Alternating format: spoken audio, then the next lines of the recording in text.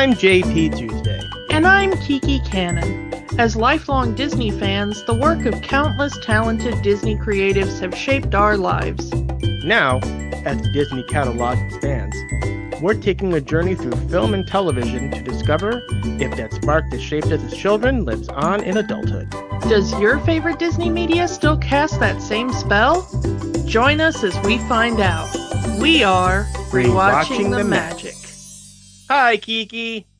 Hi, Tuesday. We are back in the TARDIS. We are celebrating 60 years of Doctor Who, and we've reached the fourth Doctor, Tom Baker, the longest-serving actor to play the Doctor on television. I have to stress this. In the franchise's history. Because if we're counting audio dramas, they're still playing the Doctor, not counting it for this particular case. 7 years as the Doctor, to which some people in retrospect, even Baker himself, has admitted that maybe he stayed on a little too long. Debatable, but he was the longest serving Doctor. Also, the most popular Doctor of the classic era, probably because he stayed on for 7 years. I mean, whenever someone did a parody of Doctor Who prior to 2005, it was always the Tom Baker Doctor. Like The Simpsons. Remember that episode of The Simpsons where they got the representatives of PBS in, and one of them was the Doctor, and it's Tom Baker's Doctor? Well, I think that probably that's because to Americans, this was our first Doctor. The third Doctor episodes did air, but they weren't as popular. It wasn't until the fourth Doctor era airing on PBS in the States where it really got popular in the States. Yeah, some PBS stations did pick up third Doctor episodes, but not a lot of them did, I don't think, because, PBS stations are very fragmented in the States. It is public television in a similar fashion to BBC. It does receive some government funding in a similar fashion to BBC. But we don't have to pay it. We don't have to pay an annual fee like the Britons do, though. Yeah, it does receive tax funding, but we do not have to pay a TV license like That's what I was getting at, yeah. Yeah, like in England. So there is a congressional, part of the congressional budget that is decided on by Congress that helps to fund PBS. But the individual Americans do not pay into that in a similar way. It's just out of the general tax fund. The thing is, though, is that local PBS affiliates have a bit more freedom on what they show. So while there is some standardization, especially now, there is a lot more standardization on what PBS shows. Earlier on, there was less so. So each individual PBS affiliate kind of had more leeway in what they would show. And I think it wasn't really until Tom Baker's era that more PBS stations started showing Doctor Who. I know that my father told me that he didn't really see Doctor Who until Tom Baker. That was his first Doctor.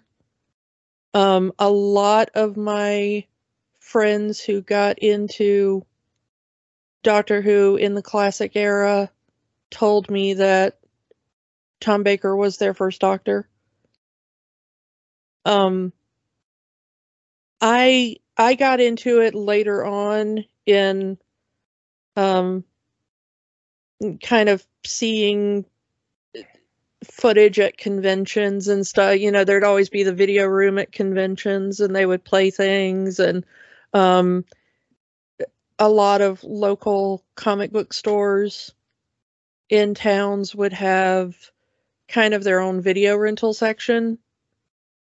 I don't know if the comic stores near you did that, but especially in small towns like I lived in, the comic store would have a kind of geeky video rental section where they would get excuse me, where they would get anime or British sci-fi.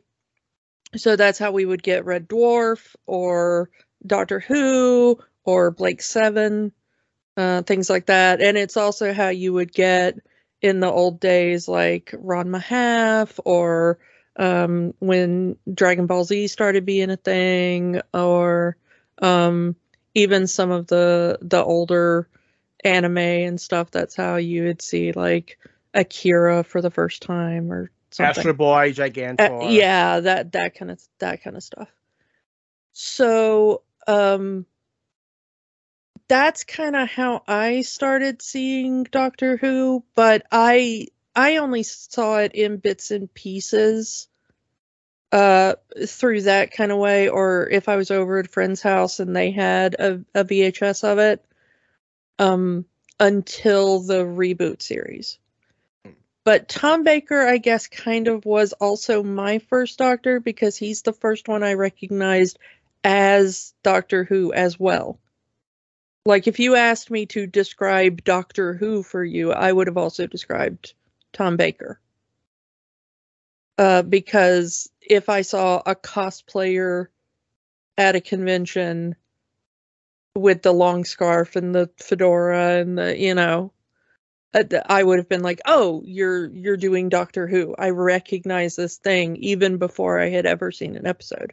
To the point where prior to the Eighth Doctor TV movie, there was plans for a Doctor Who animated series in the United States, and the Doctor was heavily inspired. If you can look this up if you haven't ever seen it, of what this Doctor Who animated series would have been like for Saturday mornings. The Doctor was heavily inspired by Tom Baker. He had the trench coat, the scarf, and the fedora. So like that look was very iconic in terms of what Doctor Who was. Yeah, and it still is. Yeah, I mean, in the new series, in the 50th anniversary special, we had Osgood wearing the scarf. Yeah, and when David Tennant's Doctor chooses his outfit at the end of his initial Christmas special, where he, you know, finishes his regeneration, he puts on a scarf and then takes it off, and that scarf is actually the scarf that David Tennant's grandmother knitted for him during the Tom Baker era, you know, so that he could cosplay Doctor Who running around his house. And you know, there are things like in the first Good Omens series, when Jack Whitehall's character shows up, he's wearing a tie patterned after the the Fourth Doctor's scarf. You know, it's still in there. That is iconic. I mean, I have that scarf wrapped around the top of my headboard for my bed. You know, it's like, it's one of those things that is just like, it's cool to have around, you know? Yeah. You know, of course, Tom Baker, legendary Doctor. But he was not the first choice. We haven't really talked about other actors that could have been the Doctor. And the Fourth Doctor one is very interesting because the original plan was to have a much older actor playing the Doctor. Michael Bentine was considered for the role, but he wanted too much influence on the scripts, so they didn't go with him. An actor, Richard Hearn, was also offered the role, but he insisted on playing the character very similar to his comedic Mr. Patsry character, which, the BBC wasn't going to go with that. Now, granted, I'm not familiar with that character, but I've seen we're seeing some videos of him, very Charlie Chaplin-ish. And yeah, that's the best I can describe it. It's Charlie Chaplin-ish. And I don't think that would have worked for the Doctor. Plus, we already had a Doctor who kind of had that hobo Charlie Chaplin-ish kind of feel in the second Doctor we already talked about. Yeah, so, Troughton, but Troughton did. But when it came time to be serious, Troughton was very serious, and It seemed like Hearn really just wanted to be comedy 24/7, which really wasn't the tone the show was going for. Another actor, Bernard Cribbins. Yeah, if you're a fan of the reboot series, Wilfred Mott. Yeah, Donna's grandfather. Also was in the 1960s Dalek Doctor Who movie, Dalek Invasion Earth. Was considered to play the Doctor. But Cribbins eventually did turn it down because he didn't want to do television. He wanted to do films. He eventually did Doctor Who, though.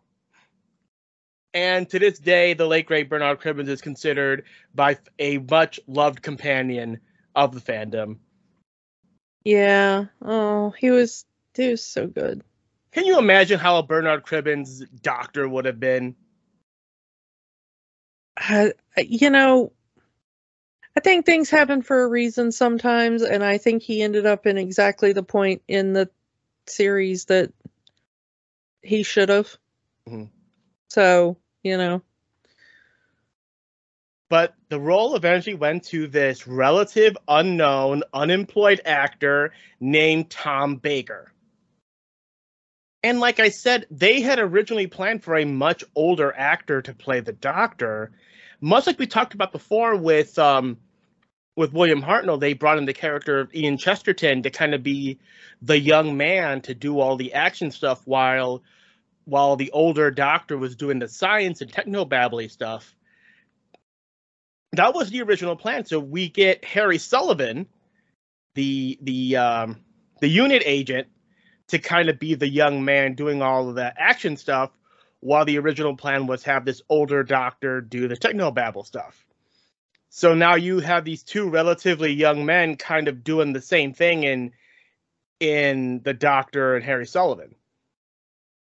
The weird thing is to realize how young Tom Baker was playing the Doctor, because he comes across as so much older, and I think it's just his portrayal. He doesn't look particularly old, but his manner, his bearing, he comes across as an old soul. The old man in the young man's body. Yeah, and he has that, and I think part of it's just the voice, because Tom Baker does have that incredibly distinctive voice. And there's something about the way that he delivers some of the more, serious lines, that he does seem very commanding. And I think that that's where you get that feeling of age. Mm. He comes across as older than Harry, certainly. Mm. Even though they're, roughly the same. The actors are close in age. Yeah, the actors are roughly the same age, but it's just that Tom Baker as the Doctor just seems so much older and wiser, I guess. Well, we'll get to Harry not maybe being the sharpest knife in the drawer, but but when he delivers some of those lines and just the way that he says them, and of course he was, nothing against Ian Marter, who played Harry, but, Tom Baker also has that kind of classical theatrical training, which I don't think Ian Marter had. The way he delivers those lines just makes you think that he has been there and done that a little bit more. Really, it kind of reminds, granted, it's not the same, but it kind of reminds me of how Matt Smith did the Doctor, in a very similar old man in a young man's body type of, because when Matt Smith would really get serious, you can kind of see the old man come out of him. Yeah, it really was interesting.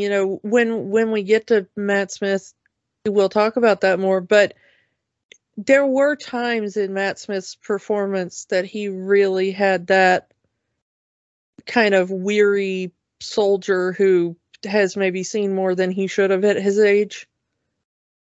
And even though Tom Baker's Doctor hasn't been through that yet, you do get the idea that this guy has seen more than what he looks like he has.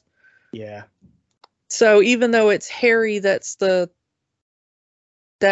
military man in the duo, yeah, Tom Baker comes across more as I'm the older, wiser one, and you should listen to me. So yeah, before we really get into the story here, let's pick up where we left off in our last Doctor Who episode. So when we last left off, we were with the third Doctor. And at the time was with Joe Grant. Eventually Joe leaves and we get the reason, we're going to be honest, the reason we're doing this episode is because we want to talk about Sarah Jane Smith. Yay! There is a lot of really good Fourth Doctor stories, and we talked for several hours of which ones we were going to do. We came to the decision that we cannot do the Fourth Doctor without doing a Sarah Jane episode. So that's why we're doing this. So Sarah Jane Smith, investigative reporter Sarah Jane Smith, joins up with the third Doctor. They go traveling again. Eventually the Doctor ends up on the planet of the spiders, gets radiation poisoning, passes away, and we get Tom Baker's Doctor. And well, we have to back up just a little bit and talk about how Sarah Jane ended up in the TARDIS, because the Doctor did not want Sarah Jane as a companion. Sarah Jane decided she was gonna be a companion. She snuck her adorable little self onto the TARDIS. She wasn't even supposed to be in that unit day. She got on there.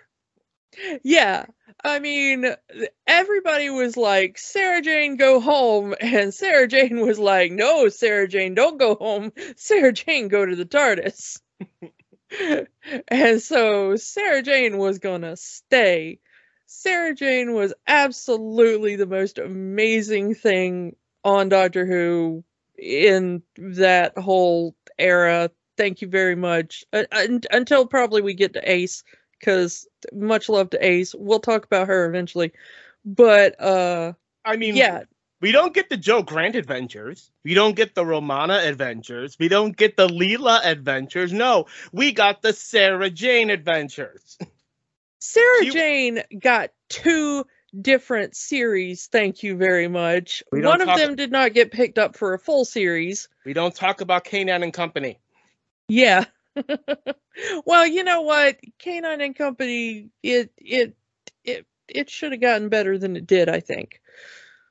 Yeah, I'll die on that hill. But yeah, no. There's a reason why Sarah Jane kept coming back. All right?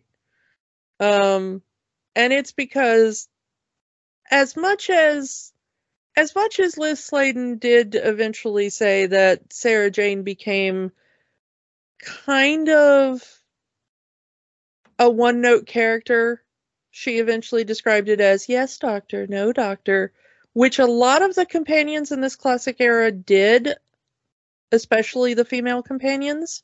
Mm-hmm. We've talked about that before, that a lot of them all the way back to dear old Susan, kept complaining that they were just written as one note, screams or, fetch the doctor coffee. And we talked about that last month with Joe Grant. Like, you don't want someone that's your intellectual equal. You want someone that'll bring you coffee and tell you how great you are. Yeah. I don't think that Liz Sladen really understood until later in her career just how much Sarah Jane meant to people, and I'm glad she finally understood how much Sarah Jane meant to people and how much impact she had on eventually generations of women specifically. And that kind of continues now. Elizabeth Sladen's daughter, Sadie Miller, is the voice of Sarah Jane for the audio adventures now. So it's keeping it in the family, which I think is really cool. Yeah. And, I'm glad we got the Sarah Jane adventures eventually. It was a pretty good show and I liked it. I'm glad that she eventually got a return to the main series in the reboot and finally got to come back and have her reunion with the Doctor again and a proper, kind of farewell and wrap up of her storyline. But yeah, I mean, Sarah Jane's entry into the series really did revitalize it in a lot of ways, I think, for many, many people who thought the show was getting slightly stale. And when we got Sarah Jane Smith and the Fourth Doctor, boy, did the ratings really pick up. The combination of Sarah Jane Smith and the Fourth Doctor made the show go back to the time of Dalek Mania, which we talked about previously. Yeah, the highest ratings of the show's history was during this era. So, in part, thanks to, the amazingness of Elizabeth Sladen, and then later on with the amazingness of Lalla Ward as Romana. But we're talking about this point now. Yeah, and nothing against Lalla Ward, because we really did. I mean, do we want to do the Romana episode or do we want to do the Sarah Jane episode was such a debate between us. Because we love them both so much. Yeah. But eventually it was like, you can't do Fourth Doctor without talking about Sarah Jane. Because this is the iconic duo. And poor Harry kind of feels like a third wheel, which is why he only lasted the one season. Yeah. Eventually it just kind of becomes the Doctor and Sarah Jane show for a bit here. But this episode does have all three of them. And we're really talking about it because this rewrites a bit the story of the creation of the Daleks, and it's being redone by Terry Nation. Yeah, the creator of the Daleks. Yeah. Because if anyone is going to rewrite the history of the Daleks, it's going to be the creator of the Daleks. Yeah, I mean, he has come back to Doctor Who now. We talked about, when we talked about the Daleks originally, that he left the show and took the Daleks for a while and, went off to America to try to see if he could do other projects with the Daleks, and that didn't really work out. And eventually he licensed the Daleks back to Doctor Who and everything. But eventually he was like, no, let's go back and let's write more Dalek adventures for Doctor Who. And eventually they decided to slightly retcon the original war between what were originally called the Dolls and the Thulls, and they were like, we don't really like that name. So they've now retconned it to be the Khaleds and the Thals. And the thing about it is, Genesis of the Daleks is considered one of, if not the greatest story of the Fourth Doctor era, and we're still in the first season. This is Tom Baker's first season, and that first season story is considered one of the greatest. And not only that, is that this is part of a longer narrative, a season-long storyline. Because it starts out in Robot, where they fight the robot, they get in the TARDIS, and they end up in the Ark in space. From the Ark in space, they beam down to Earth for the two-parter Santaran experiment. As they're beaming back up to the Ark to get to the TARDIS, they get intercepted by the Time Lords, and they end up on Skaro, which is where Genesis starts. Yeah. And as we discussed before, we're going to say hello again to an old friend, because we've got Michael Wisher back. We talked about him last time. Yeah, we talked about him in our last Doctor Who episode because he was also in Terror of the Autons. He is back this time to be the first actor to ever portray Davros. So this is gonna be an interesting thing. We've been talking about introducing a lot of the Doctor's big antagonists, and even though we've already talked about the first time the Daleks showed up, this is the first time we actually get to see Davros, who created the Daleks. Yep. The Daleks, even though it's called Genesis of the Daleks don't really only play a secondary role in the story. The real villain of this story is Davros. Yeah. And we get to see why he created the Daleks. We hear why the Daleks were created in that initial story in the first Doctor, that we talked about. But it's kind of just, well, we started to evolve and we needed these mechanical shells. And then the Thals just kept evolving, and eventually circular evolution brought them back to just their original form, which is ridiculous. It's Doctor Who.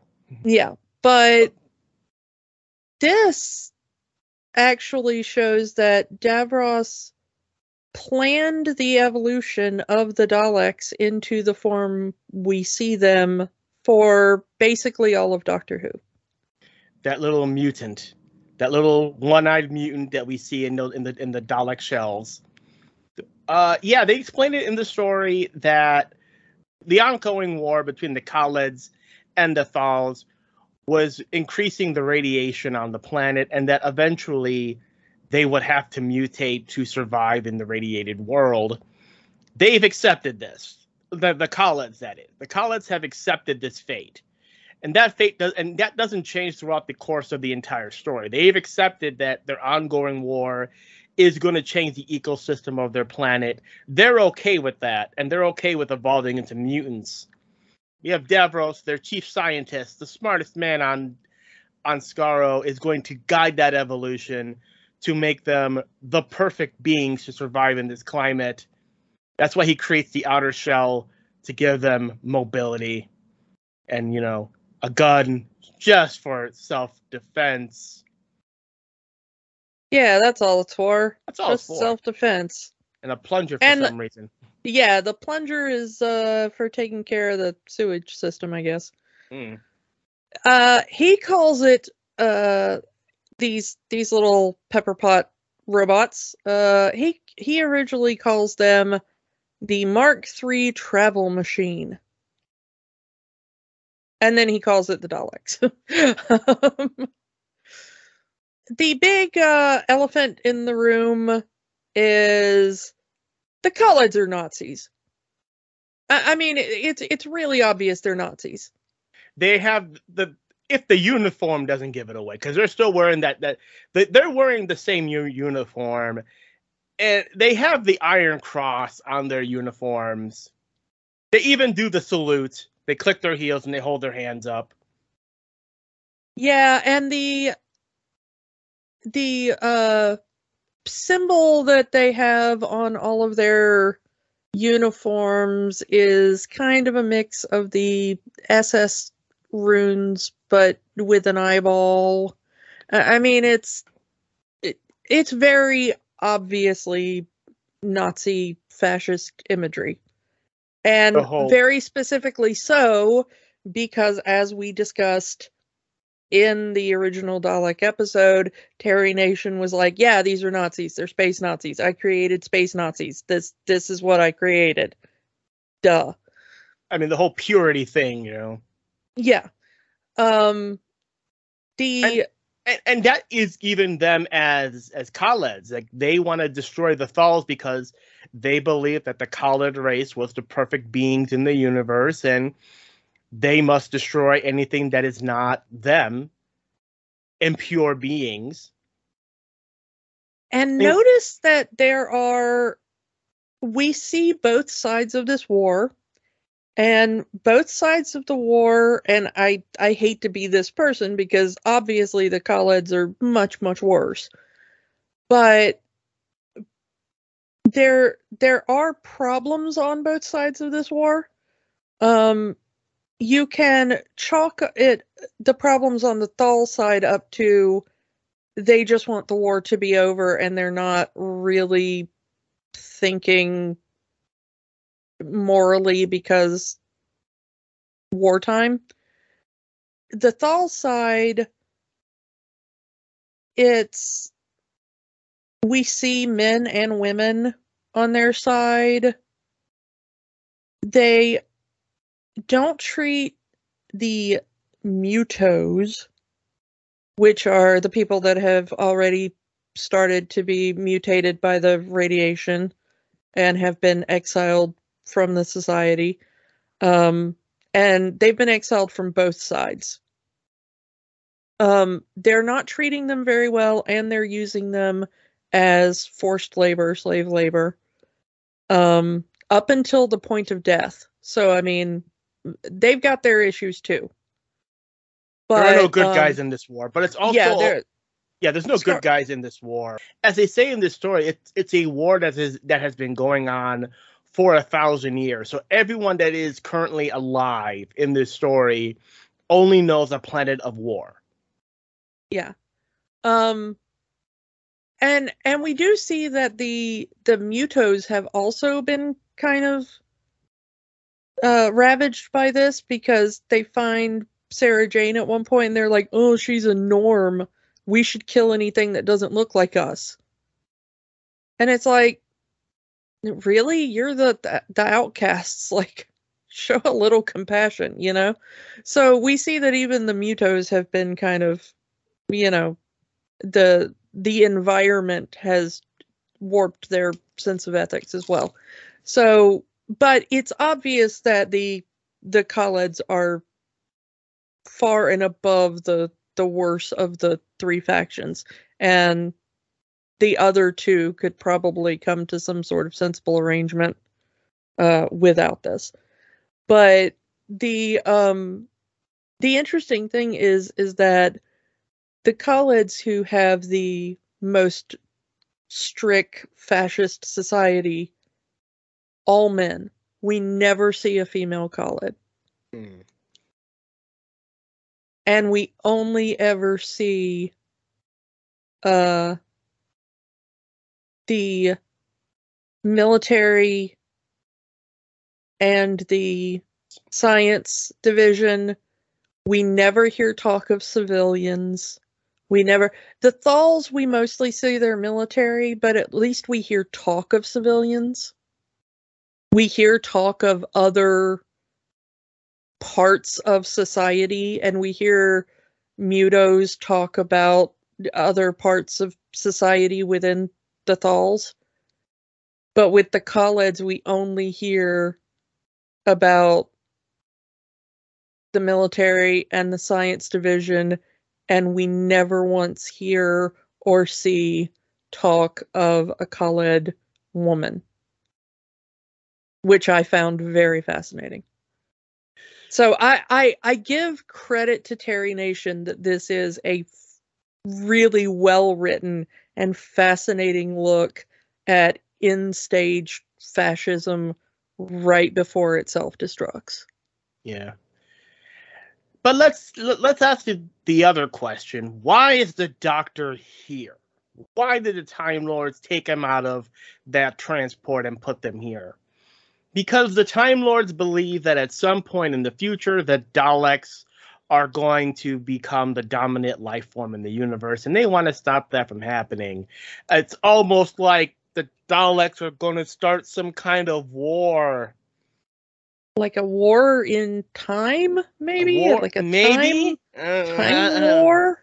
Let's rip that one off, because Russell T Davies does credit this story in his universe as the first shot in the Time War. Retroactively, yes, but in Russell T Davies' world, when he was putting his version of Doctor Who together, he credits Genesis of the Daleks to be the first shot in the war. And hard pressed to disagree with him. Because the Time Lords are, they're being proactive. They're sending they're sending the Doctor to exterminate the Daleks before they become a threat. Yeah, and we just talked about how the Doctor was stranded on Earth for meddling in the affairs of the time stream, and now here we are with the fourth Doctor, where the Time Lords are like, "Yeah, why don't you go meddle in the affairs of the time stream? In fact, we're going to trap you there until you've meddled to our specific content, and then we'll let you go back to the TARDIS." Oh yeah, here's a time ring. Yeah. Here's a time ring. Contact us when you're done, and we might let you leave the planet. Have fun! But that's kind of an extension of that last bit of the third Doctor, because yes, after being stranded on Earth for a while, the Time Lords said, "Hey, we can't directly interfere, but you've already interfered enough, so we're gonna allow you to travel, but we get to decide where you go, and you can meddle over there. But if you get caught or died, we're gonna deny we ever sent you there." Yeah, the Doctor does Mission Impossible. That's where we're at. Remember, kids, the Time Lords are hypocrites, and we're glad they're all dead. Like I said before, the Khalids are okay with the purity of the Khalid race. They're okay with exterminating the Thals. They're okay with mutating to this new form so they can be the perfect beings to live on this planet. They're okay with becoming the dominant life forms of the universe. The problem that they have is that Davros, in his plan to create the Daleks, is to remove all emotion and make them senseless killers. And you kind of want to go, I mean, look in the mirror, guys. You're already in stage fascists. Like, what do you think you've been doing? You've been exterminating another people for how many centuries now? You kind of are already there. And the fact that we hear them talk about this war, and it's just the Dalek rhetoric without the ring modulator. They're doing the yelling. They're saying complete and utter extermination. Yeah, it's just hearing normal human voices, saying those words. You're just not hearing them come out of a robot. Mm-hmm. Which, again, is another brilliant move by Terry Nation. They're already Daleks. They just don't have, there's not in the pepper pot. Yeah. The only difference between what they're doing now and what they're going to do as the robot form, the Dalek that we know, is like just a matter of physical form at this point. Mm-hmm. But yeah, I love that Terry Nation puts it in there, but he doesn't really hit you over the head with it. The splitting of the hair is like, yeah, we don't mind becoming Daleks, we don't mind doing all this stuff, but we want our free will and not being programmed by a computer. We want our emotions. We want the good and the bad, not just the bad. And I'm like, what good? Your life's mission is to destroy this other race of human beings on your planet. How is that good? Looking at the Daleks is essentially them looking at a mirror and they can't figure it out. That, we're going to get the Dalek project shut down. We're going to do all of this, to the point where Davros himself is like, you know what? I know how to get them back on my side and be all in on this Dalek thing. I'm going to be a double agent. I'm going to go to the Thal side. I'm going to give them the formula to get through our defenses. And then they'll have to be on my side because we need the Daleks to destroy the Thals. Yeah, I think the most interesting twist in this story is, and just to say, there is a lot of padding in this episode. This is 6 episodes long. Yeah, this is, if this were made today, this would be like a really gripping two-parter, maybe. Mm. And I think there would be a lot more action and stuff, but it ends up being a little too padded out. But that is the nature of classic Doctor Who. Like, we have this many weeks to fill up. We need to stress this story to fill this time. Padding. Yeah, but the basic story is really tight, when some of the stuff with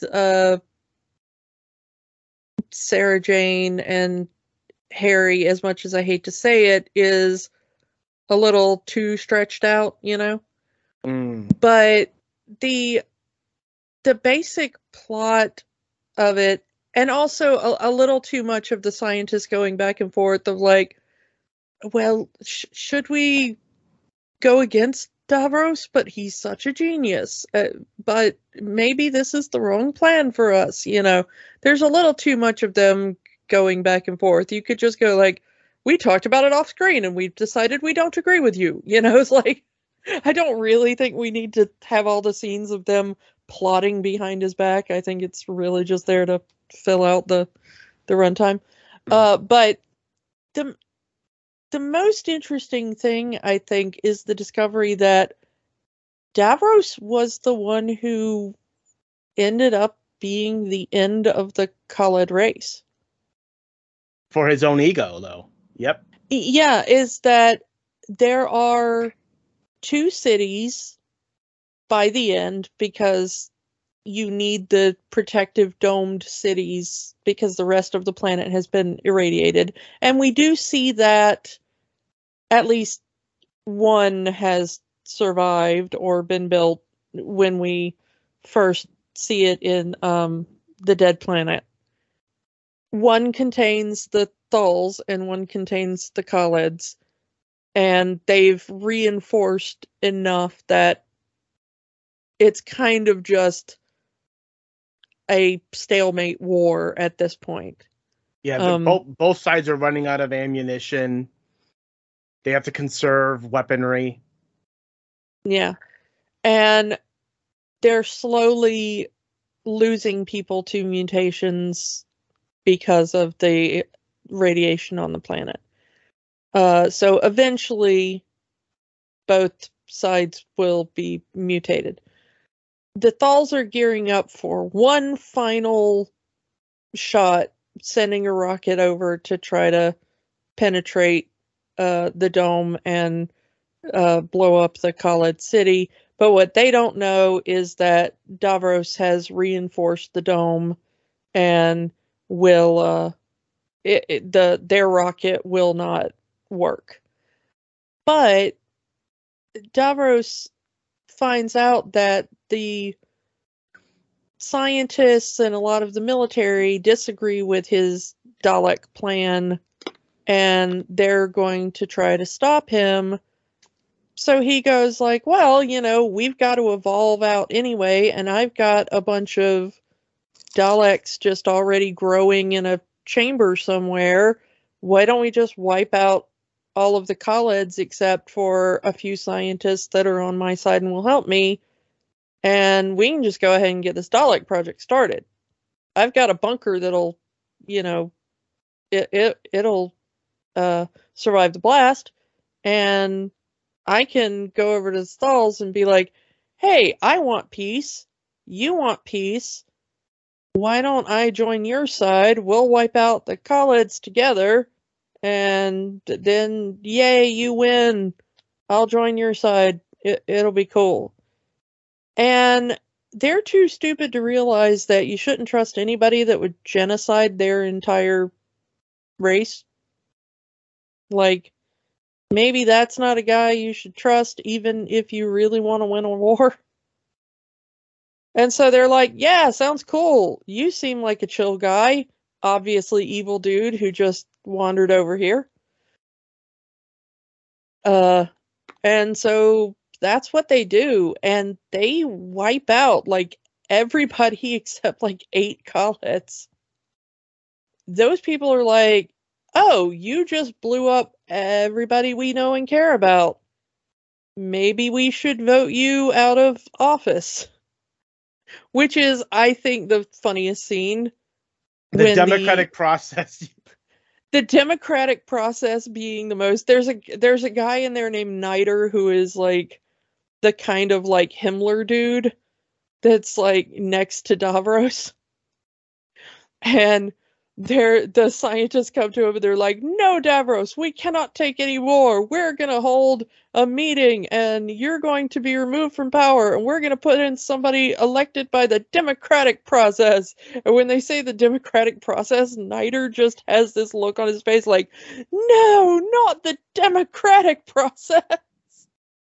Niter himself is one of the big twists in this thing, because there is one point in the story where you think Niter has had enough. He's going to turn against Davros, so he starts talking to the anti-Davros people of the college, people who are doubting Davros, and it looks like he's going to join their side. And it's like, where are the others? Where are the other people who are against Davros?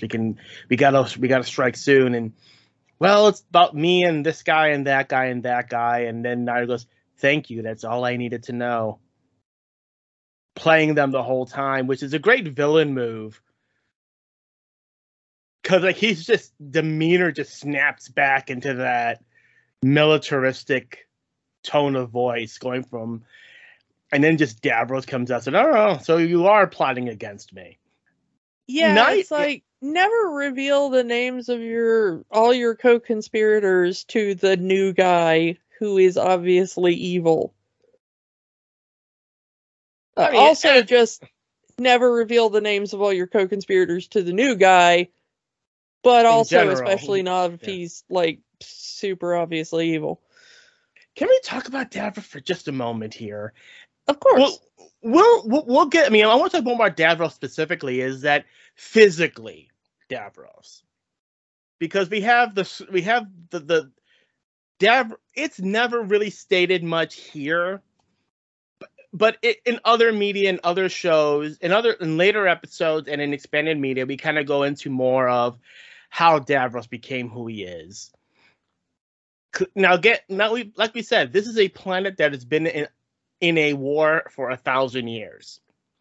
We don't really see Davros pre-injury until like the 12th Doctor era, and that's him as a kid.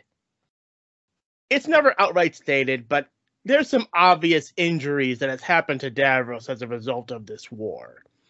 His skin is burned. Both eyes don't work. So he has a cybernetic eye in the middle of his forehead. His legs don't work, so that's why he's in his mobility chair. The mobility chair has a life support system that keeps him alive.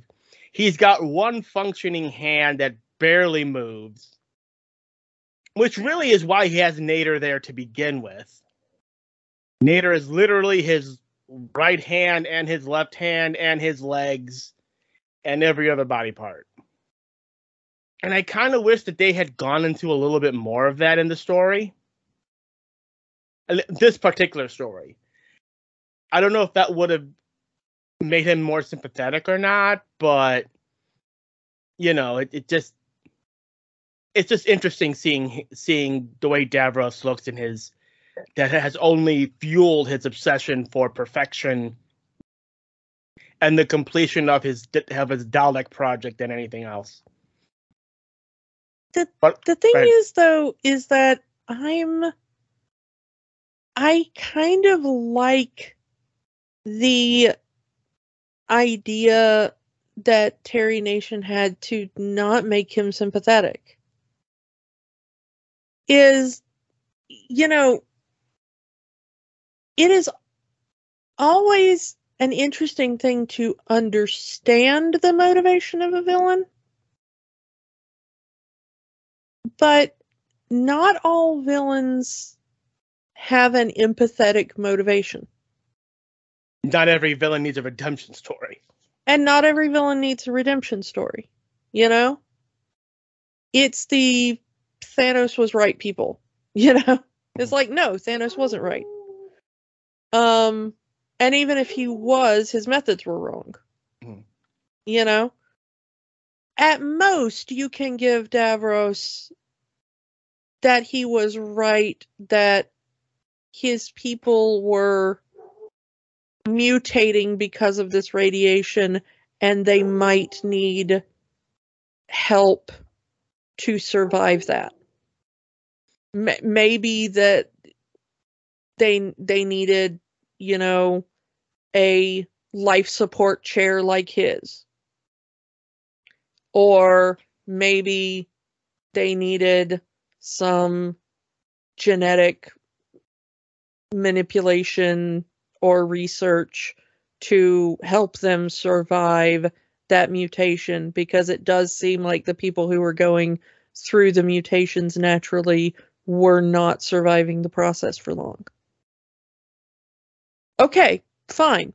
Rational. I can understand that. However, then his idea was, and we need to keep the purity of our race and become the dominant race in the universe. And that's where you stop empathizing, or you should. Mm. You know, if you're a decent person, that's where you stop relating to Davros. You know, if he just wanted to help his people survive this mutation process, okay, I'm with him. But when you go like, and now we must be pure and supreme, no empathy for that. And I like when the Doctor gives him that choice. You know, what if you had the ability to destroy all of your enemies in one blow? Would you do it? You know, kind of the empathy test. If you could kill all of these people with one blow, he uses a virus. Yeah. Anyway, so he uses that example to say, you know, if you could do it, would you? And his shock, the genuine fear in the Doctor when Davros says, yes, I would. To have the ability to control life and death in my own hand, yes, I would.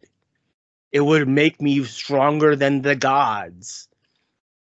It would make the Daleks the supreme force in the universe. Of course I would do it.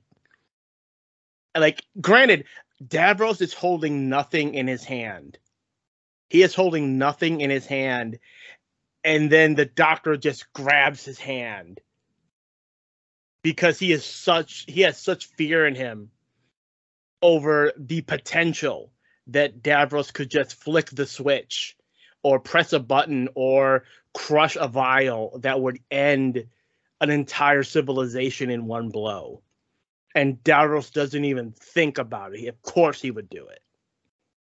Yeah, and the difference between Davros and the Doctor, of course, is that the Time Lords gave the Doctor several options in his mission.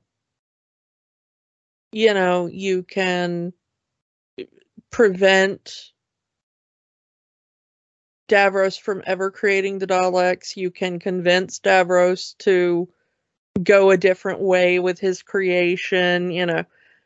But one of them was just outright genocide. Just completely wipe out the Daleks. While they are still few enough in number that that is possible.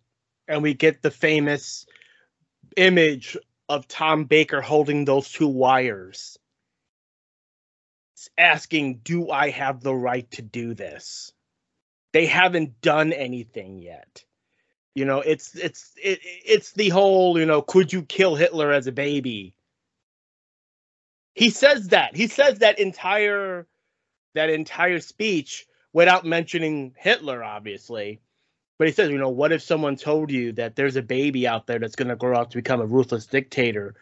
Would you have the fortitude to kill that baby before he becomes a threat? It's the whole baby And Hitler thing. Yeah. it's interesting that Sarah Jane immediately goes, yes. Hello, Daleks. The most evil creatures in the universe. Yes, of course I would. Liz Sladen later would say that Tom Baker really took that scene incredibly seriously because he understood the ethical dilemma he was relaying, especially to an audience of children. Yeah, we forget that Doctor Who was a show made for children. Yeah, and sometimes we still forget that that's kind of the primary target audience is families with children. Especially the recent announcement of that whole Doomsday event. Yeah. But you know, in the 80s they were still, you know, they understood that yes, they had adult viewers too, but it was still primarily a show for children. I mean, this is season 12, so the people who were kids when season 1 came out were already adults by this point. Yeah, so I mean, they understood that they now had adults who had grown up with the show. You know, it had been on for about 20 years at this point. But Tom Baker really does give an amazing portrayal in that scene, and I want to give him so much credit because it is a really great scene, and Terry Nation did a good job at the writing of it. I think Tom Baker added some lines of his own as well, from what I've read. And that combination of, we know because we've seen other Dalek stories, and we know from stories that the Doctor tells, even in this episode, what the Daleks will become, the destruction that they will bring throughout the universe, what they represent, and still the Doctor knows that they're not that now. Is there a way he can still change that fate? He and even prevent that. he even says that because of the destruction that the Daleks made, allies were formed, and those allies would never have formed if the Daleks didn't already attack their worlds. So some good did come out of the Daleks' existence. Yeah, and eventually he decides like, no, I can't do it. He literally And rips the wires right out of that, right from the explosive. He can't do it. yeah. It's a nice And blink and you'll miss it moment. Like he changes his mind, they all run off, and you see Tom Baker just rip that cord right out of the incubation room. yeah, he doesn't want to risk somebody else accidentally setting it off. Mm-hmm. But it doesn't stop him trying to change that fate anyway, because then we get him trying to talk sense into Davros, like, listen to the rest of your scientists, it's, you don't have to go the path of, complete aggression and, But he wants to. That's the thing about Davros. He wants to. I mean, he tortures Sarah and Harry just to get the strategic information of every loss the Daleks has ever had, and we get the history lesson for the longtime fans as the Doctor goes through every single appearance of the Daleks and every time they lost, starting with the Dalek invasion of Earth. yeah. The interesting thing is, though, is that you can tell that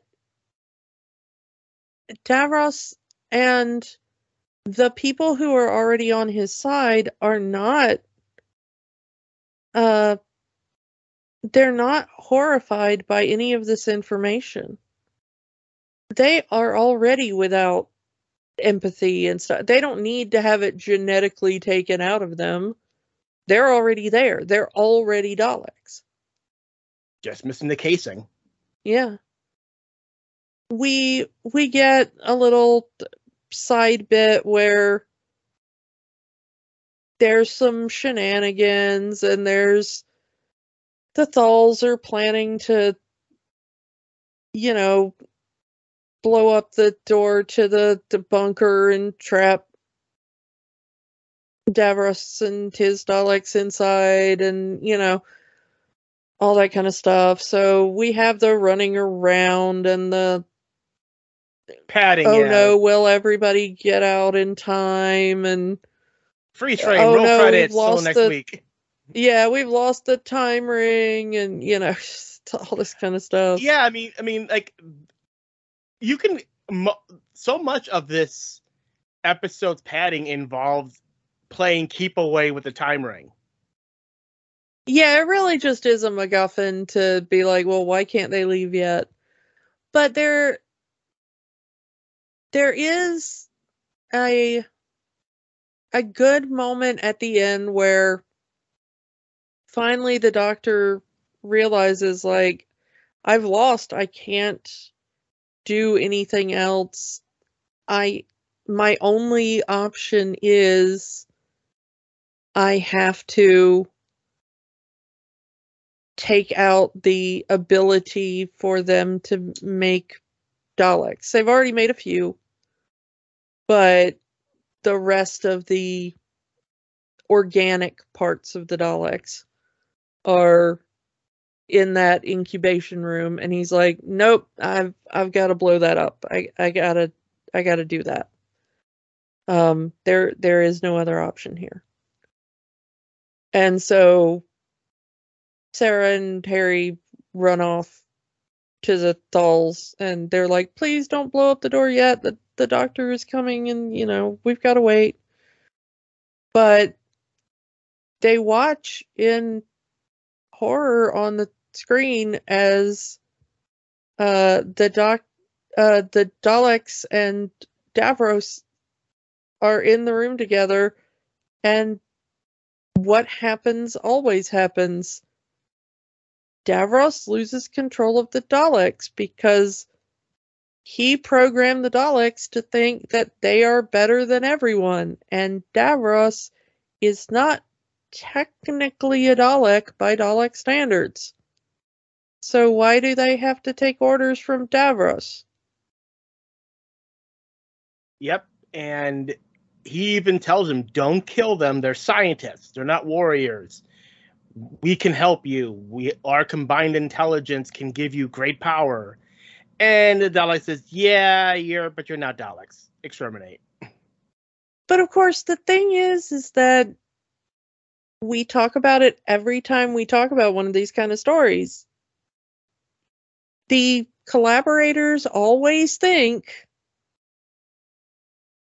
that there's going to be a place for them in the new regime, but of course there won't be. Because you are not like us, you are the other, and doesn't matter if you helped us or not, you're still the other, and you must be destroyed. I mean, fascism is a death cult, and eventually, and the good thing is that they still do this with Dalek stories. Even among the Daleks aren't pure. We've seen Daleks made from humans, Daleks made from other life forms just to survive, because as we see in this story, they were programmed to survive by any means necessary, but also retain the purity of the Khalid race. So if they're surviving by mutating humans or other life forms into Dalek mutants, but they're also not pure Khalids, well, there's going to be a fight between the pure Khalids and the not Khalids. Dalek infighting has been the main storyline of how many Doctor Who stories over the years. Yeah, I mean, the thing is that the main problem at the root of fascist ideology is that things in nature and society do not survive without evolution and progression. I mean, it just doesn't happen. Nothing in nature survives without that. And nothing in society survives without that either. Things change, and if you don't change with it, you die. But fascism is always trying to get to a perfect state and then maintain a stasis. And that's just not how nature works.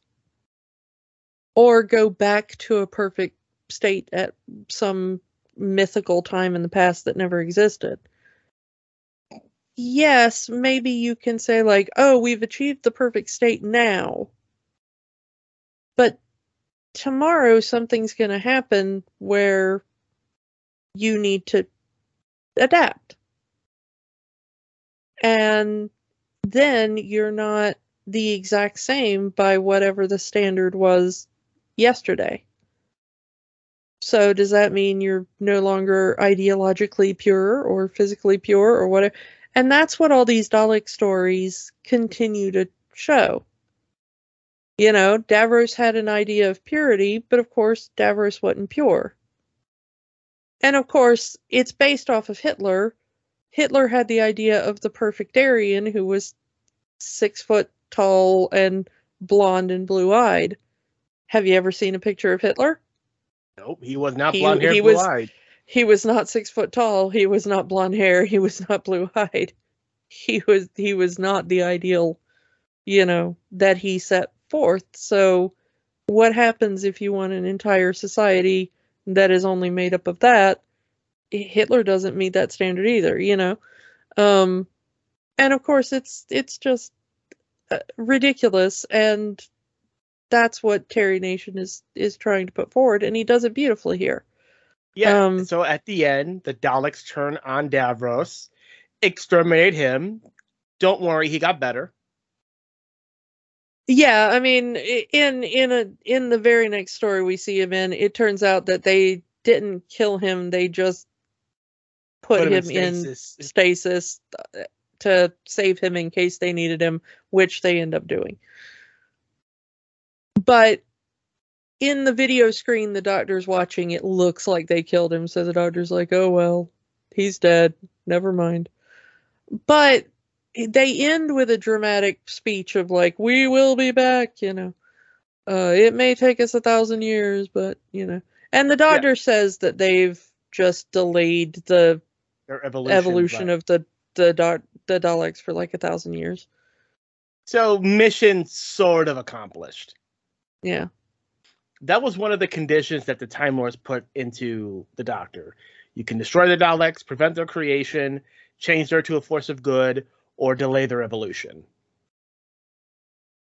And he was able to delay their evolution by 1,000 years. Yeah. But he's also introduced this a lot. Granted, the evidence, or at least the only evidence that they know of the Doctor's existence, as well as him being a time traveler, was destroyed. About 1,000 years from that point, his younger self is going to get involved, and we already talked about that. Yeah. It does end on kind of an interesting note, which is the Doctor saying that, yeah, they're still out there and they're going to rise up and be evil one day, but it's all right because good will rise up to fight it.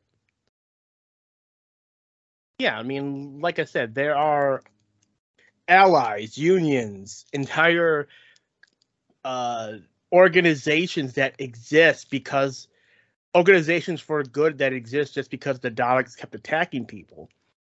So the Doctor, at least the way the story ends, is the Doctor was kind of proven right that there was some good that came out of the Daleks' existence. And yeah, the old standby of good conquers evil. I mean, it is kind of the theodicy of Doctor Who, where it's like, well, you have to kind of keep explaining why the bad guys keep winning and coming back.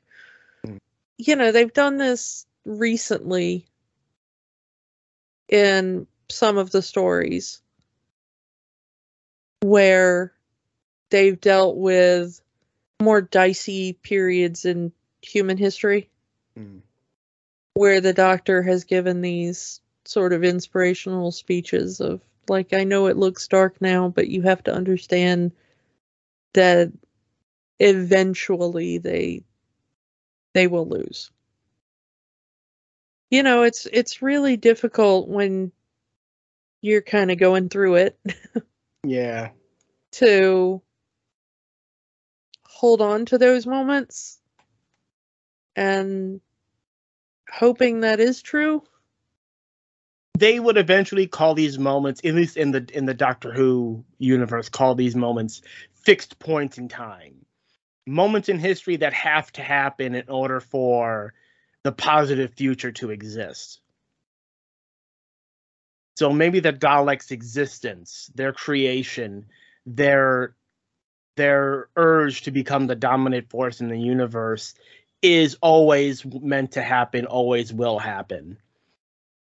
But it would, they have to exist for other things to happen. At least that's how, again, if we're talking about the modern series, at least that's where they go with it. Yeah.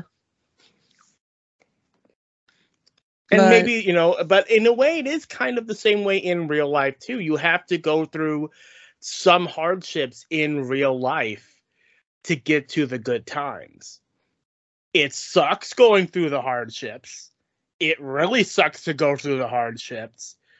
But eventually you'll get to the other side and you'll get to what is supposed to be the good times. Hopefully we'll get to the good times sooner rather than later. Yeah, I mean, here's hoping that the Doctor's words prove true and that there are forces of good that rise up. Hopefully sooner rather than later. Yeah. I did want to talk a little bit about we have to talk a little bit about Harry here, because we kind of glossed him over, but we've got there's a joke in the fandom about Harry not being the brightest bulb. 5 words.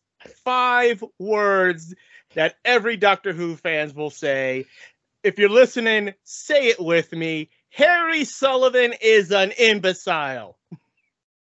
Yeah, and we've got a doozy of a Harry Sullivan is an imbecile moment in this one, where the Doctor and Harry have to go through an underground cave system to get from the Khaled City to the Thal City to try to find Sarah Jane. And there is, for no reason at all, a giant paper mache clam, oyster, some sort of mollusk just hanging out in the cave. I mean, it was mentioned that before working on the college, that Davros experimented his mutations on the animals of Skaro. So it's possible that this is one of the results of those experiments. Yeah, whatever, but it's a cave mollusk and it's just hanging out there, and it's really giant and really obvious and right in their way where there is light. And Harry just stomps on in, wanders off the path, and shoves his leg right into it, and then screams, "Ah, help me, doctor, my leg is trapped. Ah, help, help, help, doctor, help." Like, why did you specifically wander that direction? It wasn't even in the path you were walking, Harry, and just stomp your big old boot right in it. Like, why was that a thing you felt you needed to do? Were you looking for pearls? Like, what was that? I don't know. We needed a cliffhanger for this episode. Was possibly the dumbest thing in the entire serial. Like, what are you doing, Harry? It just saw a giant clam, thought I'd shove my foot in it, thought it'd be fun. Yeah. I don't know. That seriously takes that takes the medal for dumbest moment in this entire serial. And I had to mention it because, oh, Harry. Harry Sullivan is an imbecile. Yep. So yeah, let's kind of say what happened after this. All right. So after taking care of the Dalek situation, taking the time ring, they end up back on the Ark in space, where they end up facing off with the Cybermen again. Yeah, well, that's another story for another day. Eventually, they return back to Earth. Harry leaves the crew. After several more adventures, we say goodbye to Sarah. And we get a new... In Croydon, not Aberdeen. Huh? I said in Aberdeen, not Croydon. Yeah. The Doctor then gets a new companion in warrior woman Leela. Eventually, Leela leaves, and we get a new companion in young Time Lord Romana, who sticks around and regenerates before leaving the Doctor in the alternate universe known as E-Space. But he gets a new companion while in E-Space, young boy named Adric. After Adric joins, they end up on track, and where we get Nyssa joining the team, and finally back on Earth for the final companion of the fourth Doctor, a flight attendant named Tegan. They all end up in a place called Legopolis. Yes, Legopolis, where the Doctor takes a fall and regenerates into our next Doctor, the fifth Doctor, Peter Davison.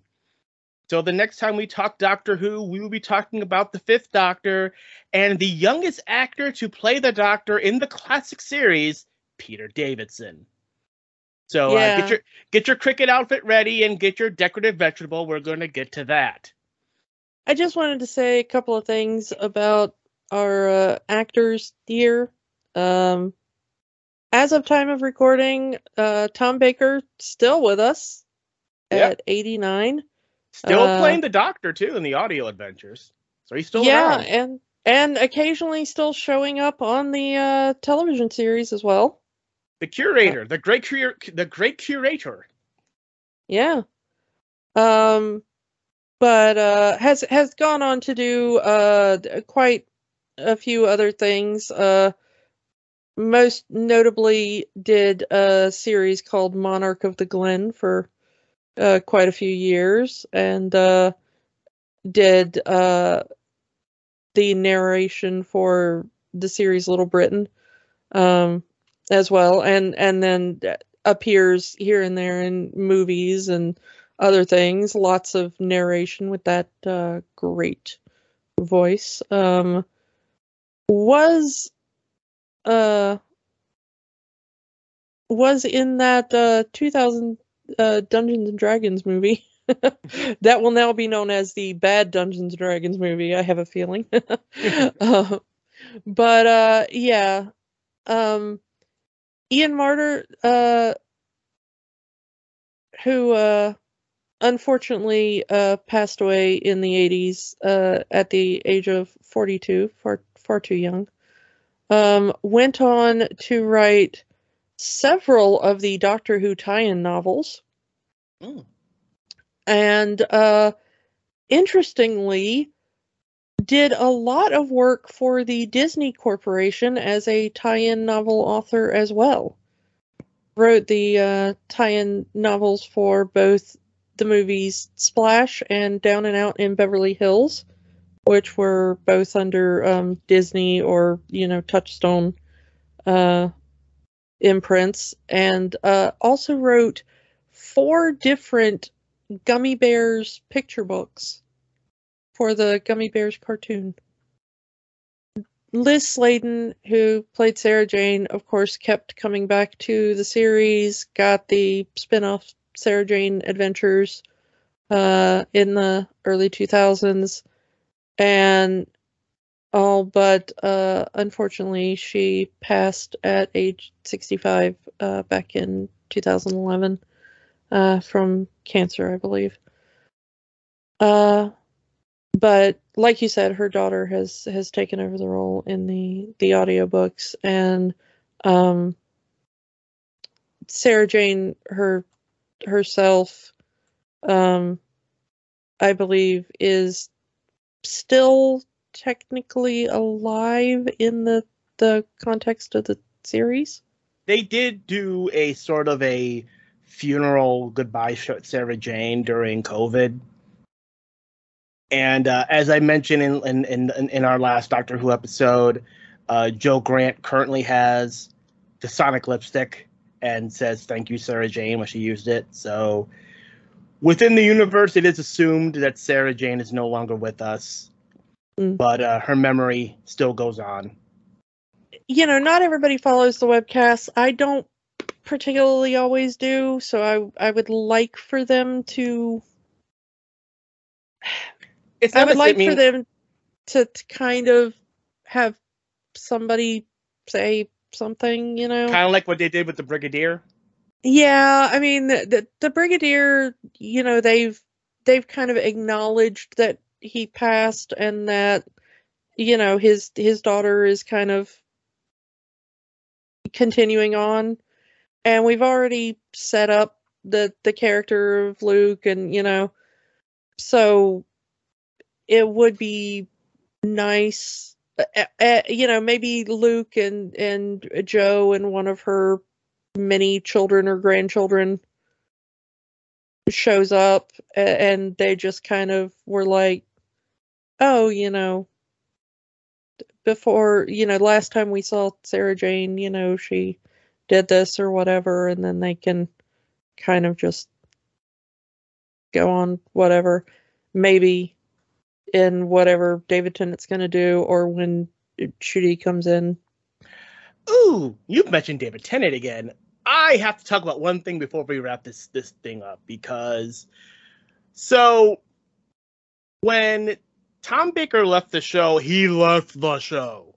Like, he did not want to come back. He didn't even come back for the 20th anniversary special, the Five Doctors.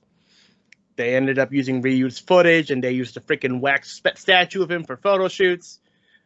But he did intend to come back for the 30th anniversary. When the 30th anniversary was coming up, he had contacted the BBC saying that he wanted to come back and be the Doctor again, but he wanted to be the central focus character. Even getting Douglas Adams to write a script for him. This was his specific request, that he wanted to come back, he wanted to be the Doctor, and he wanted Douglas Adams to write the script. It was going to be called Doctor Who in the Dark Dimension. And the story was going to be that what if the Fourth Doctor didn't die in Legopolis? And kept on going. I mean, can you imagine an anniversary special of Doctor Who featuring the most popular actor who's ever played the Doctor, and we're just supposed to forget that he had ever been gone from the show?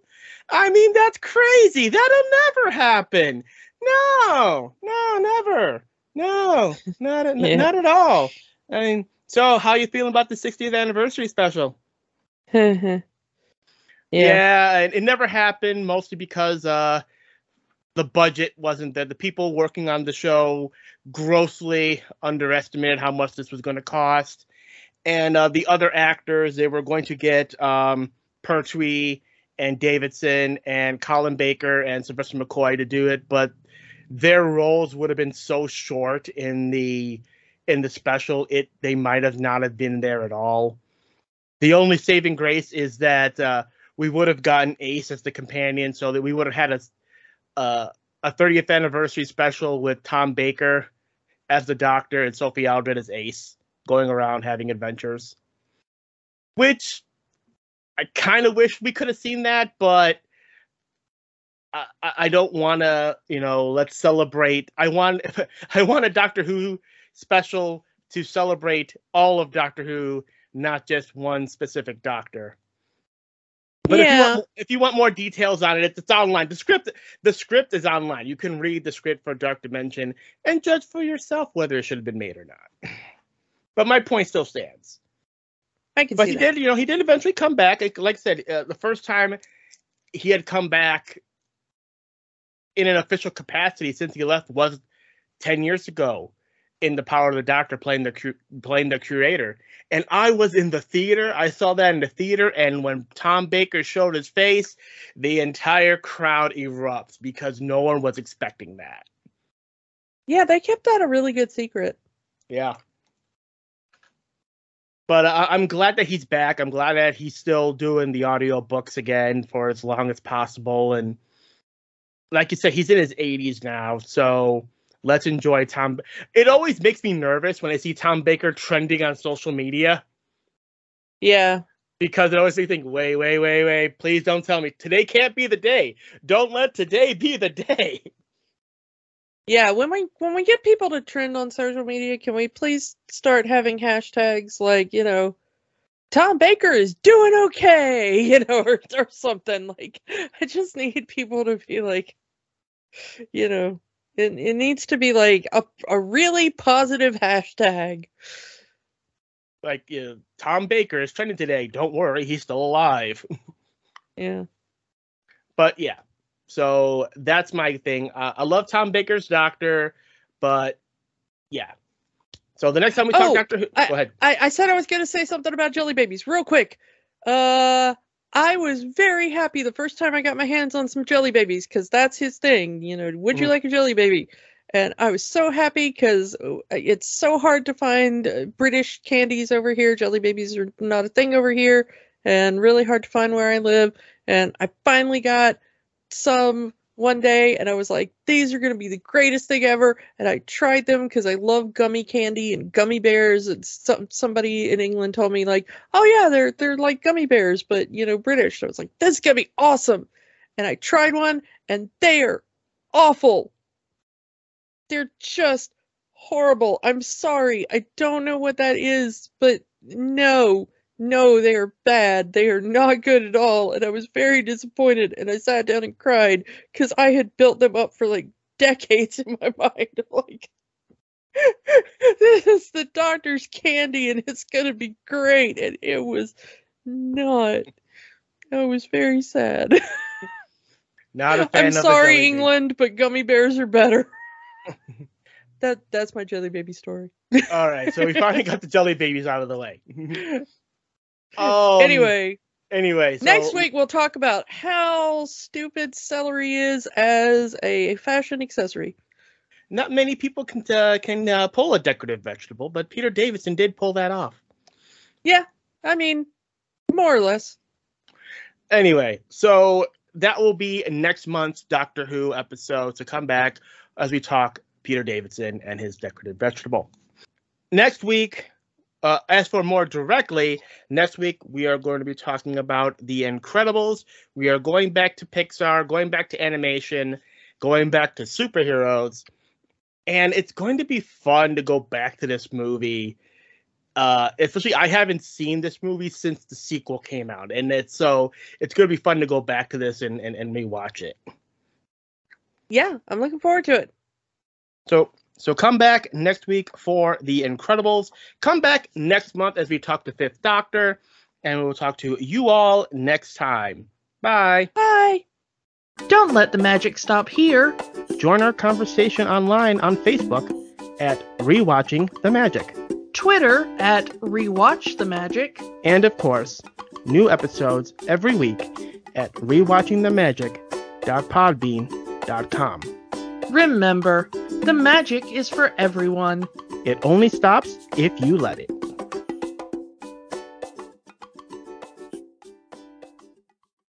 If you want to help the fight for human rights in the U.S., the American Civil Liberties Union works to protect constitutional rights for all Americans. Their website is aclu.org. If you need reproductive services in the U.S. or wish to donate to those who do, go to abortionfunds.org for more info. The battle isn't over until the last person surrenders. The fight continues.